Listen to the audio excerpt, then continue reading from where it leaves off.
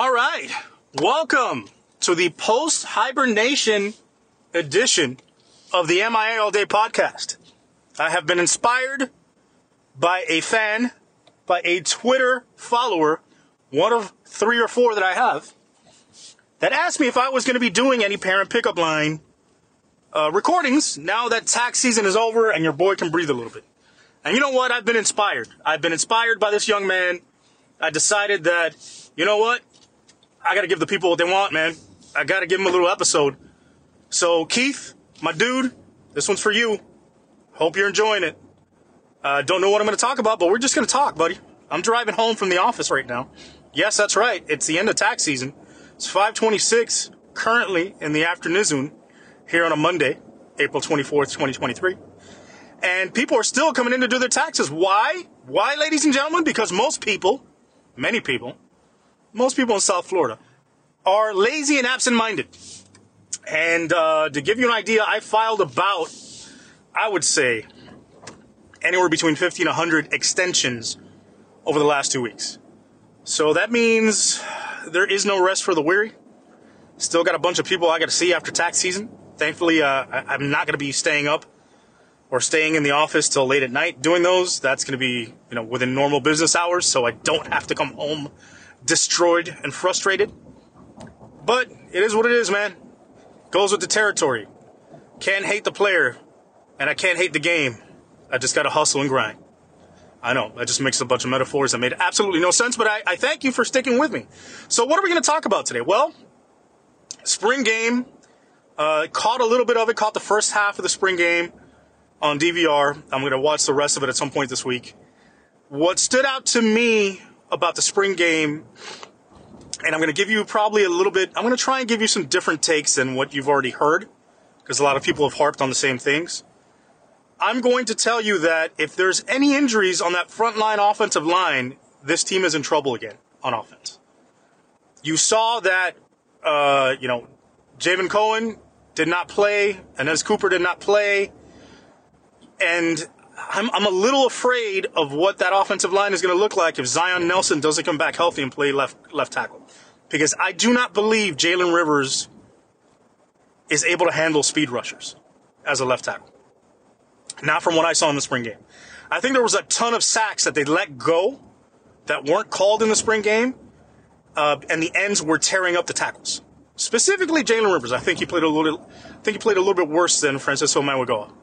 I think Mauigoa held his own for the most part, but he had some issues as well. So, if I'm Mario Cristobal, right? If I am using a crystal ball to predict what Cristobal is going to do, I'd try to add another offensive lineman. I'd try to add another vet, a guy that I can depend on, either an inside guy or an outside guy, just to have a little bit more depth in that area. If you feel like Zion's not going to come back, if his injury you feel is too serious, and he's not going to be reliable come the start of the season, and you got to keep Jalen Rivers out there at left tackle, then you better get yourself a guard to compete with Inez Cooper. Because, yes, Inez Cooper earned that starting spot, but I don't know how good he looked during the spring. We didn't get to see him in the scrimmages.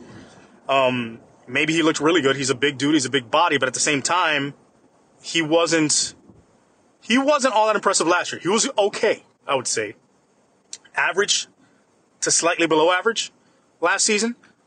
But I think left tackle could end up being a problem area for this offensive line if Zion Nelson doesn't come back healthy and if Jalen Rivers can't kick back inside the guard.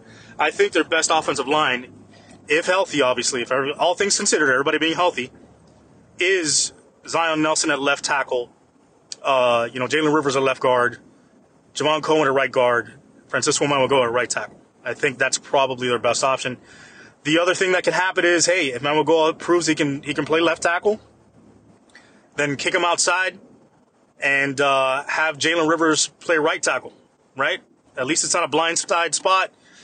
I don't think he's a left tackle. I don't think he has the feet for it. It doesn't seem like it.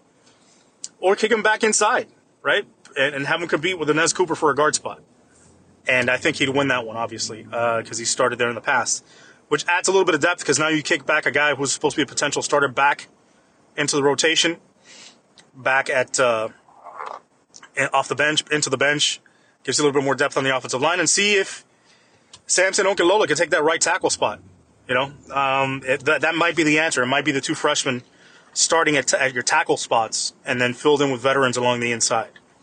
It might end up having to be that, because I don't know that Zion's going to be back and be healthy, and I don't know that Jalen Rivers is the answer at left tackle. I think I see him more as a liability. That's just me. As far as the other stuff, man, Ray Joseph stood out to me. That kid is explosive. I think he is a more explosive version of Brashard Smith. I think that's the kind of guy you want in the slot to make plays. That's the kind of guy you move around all over the field and just get the football in his hands, in space, and let him do work. I really like that kid. I like his explosiveness. I like his heart. I like his desire. I like the way he plays. He plays hard. He plays tough. Now, TBD looked good in that first half. I still feel like TBD has an issue throwing the ball in tight windows over the center of the field. It's an issue that FSU exposed a couple years ago in Tallahassee. I think TBD is best throwing outside the numbers, throwing it vertically and to the sideline outside the numbers. He runs into a little bit of trouble when things are worked into the center of the field. And as you saw, most of the action in terms of the passing game, where it's concentrated outside the numbers for the Hurricanes. So that's something to watch for. I've got to see TBD continue to evolve as a passer and in his progressions. Although in the air raid, you're not going to have a lot of progressions. It's going to be quick reads and quick throws, which plays in TBD's hands. That's really his best, where he's at his best. So I think the offense is going to fit him a little bit more. My concern is the running game. I don't know that you don't have a number one back. I think, Mark Fletcher is going to be a little too young, a little too green to carry a large load. I don't know that Don Chaney is going to hold up an entire season. Henry Parrish, to me, is a good complementary back. I don't think he's your feature back. The Hurricanes got to go out there and I think find a veteran running back. I think you're going to pull a veteran back from the portal that could share carries with Henry Parrish and then see who develops, who shakes out as that third back out of there. And again, I think, outside receiver is still an issue to me. Jacoby George, of course, flashing for one play a game like he normally does, and then not doing much after that. I think Colby Young looks good, but you're going to need more than him on the outside. I think you go out and you get some people. And, you've seen the mass exodus today from Colorado. Colorado losing their essentially their best wide receiver from last season to the portal. That could be an option. You could have other options as guys continue to hit the portal. That's it on the offensive side to me from things that I saw. I think also the tight ends, to me, Jaleel Skinner obviously he's popped the most. He still needs to put on some more weight. He still looks a little frail out there. But he's an athletic kid. He's going to be a great tight end. Hopefully Elijah Arroyo comes back fully from that injury.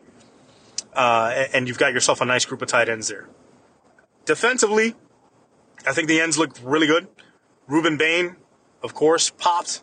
I think you saw all the guys along the defensive line play pretty well. I think you're going to need tackle help still. That's still a hole in my mind.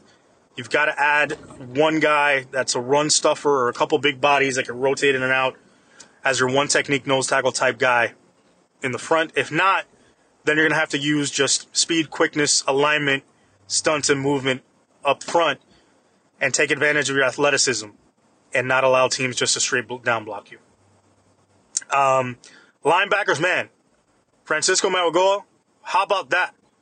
Usually you get one of those guys, a package addition, like a brother, that gets thrown into the deal. And it's usually you get like this huge, great, fantastic superstar dude, and the little brother or the big brother, whoever it is, the throw-in family member is usually a duck and a dork. But no, my friends, Francisco can play as well. And him and Wesley Basaint so far, I like what I saw. I like their ability. Forgive me, coming down with a little cold. That's right. You finally get out of taxi, so what do you get? Get smacked in the face with a cold. There you go. Enjoy your time off. Enjoy your freedom. Suck it up. Anyway, I think the athleticism at linebacker has stepped up considerably with those two, and I think it's more physical as well. Corners, DBs looked okay. Darryl Porter Jr. made a couple plays. Some guys made a couple plays. I think it's you still need to add another corner to me. I think you need another starting caliber corner, and I think you need a reserve safety to come off the bench and spot Cam and James Williams and give them a little rest. So I think Mario's going to be active in the portal. I think he's got to, like I said, got to get an offensive lineman. I think he's got to get a receiver. I think he's got to get a running back for the offense. Defensively, he needs tackles, needs a corner, and if you can get a safety, you get a safety. If not, then you got to rely on the guys you have on the roster. But to me, you definitely got to get a corner on that defensive side. Based on what I saw, I think, I might say the defense is going to be surprisingly good. I think it's going to be better than last year. If they can get another corner, I think the defense can be solid. I think it won't be, world-beating top 20 type defense in terms of points per game. But I can see them being top 30, top 35 points per game, top 30, top 40 yards allowed.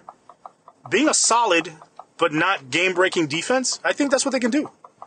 So there you have it. There's my quick review of the spring game and what's to come in the future. Because I got a Twitter request, and you guys wanted to hear my voice, or at least one of you did. And I appreciate that. Nobody else wants to hear my voice. I'm pulling into my house now, and the minute I walk through the door, my wife is going to throw on some headphones and just ignore me for the next 6 hours. But that's fine. We get through it. So anyway, I'm back. I will have more content coming out soon. I promise at some point to finish that Who's the Greatest Championship Team of All Time series that I was doing, and amongst other things that I will comment on. Please send me your requests. Send me what you want me to talk about. I could do little quick ones like this in and out as I'm driving to work, away from work, to lunch, or driving anywhere, really. I'll hit you with a quick 10 to 15-minute episode on whatever topic you guys want me to riff on. And thank you for the support. The MIA Update podcast appreciates and loves you. Have a good day. Go Canes.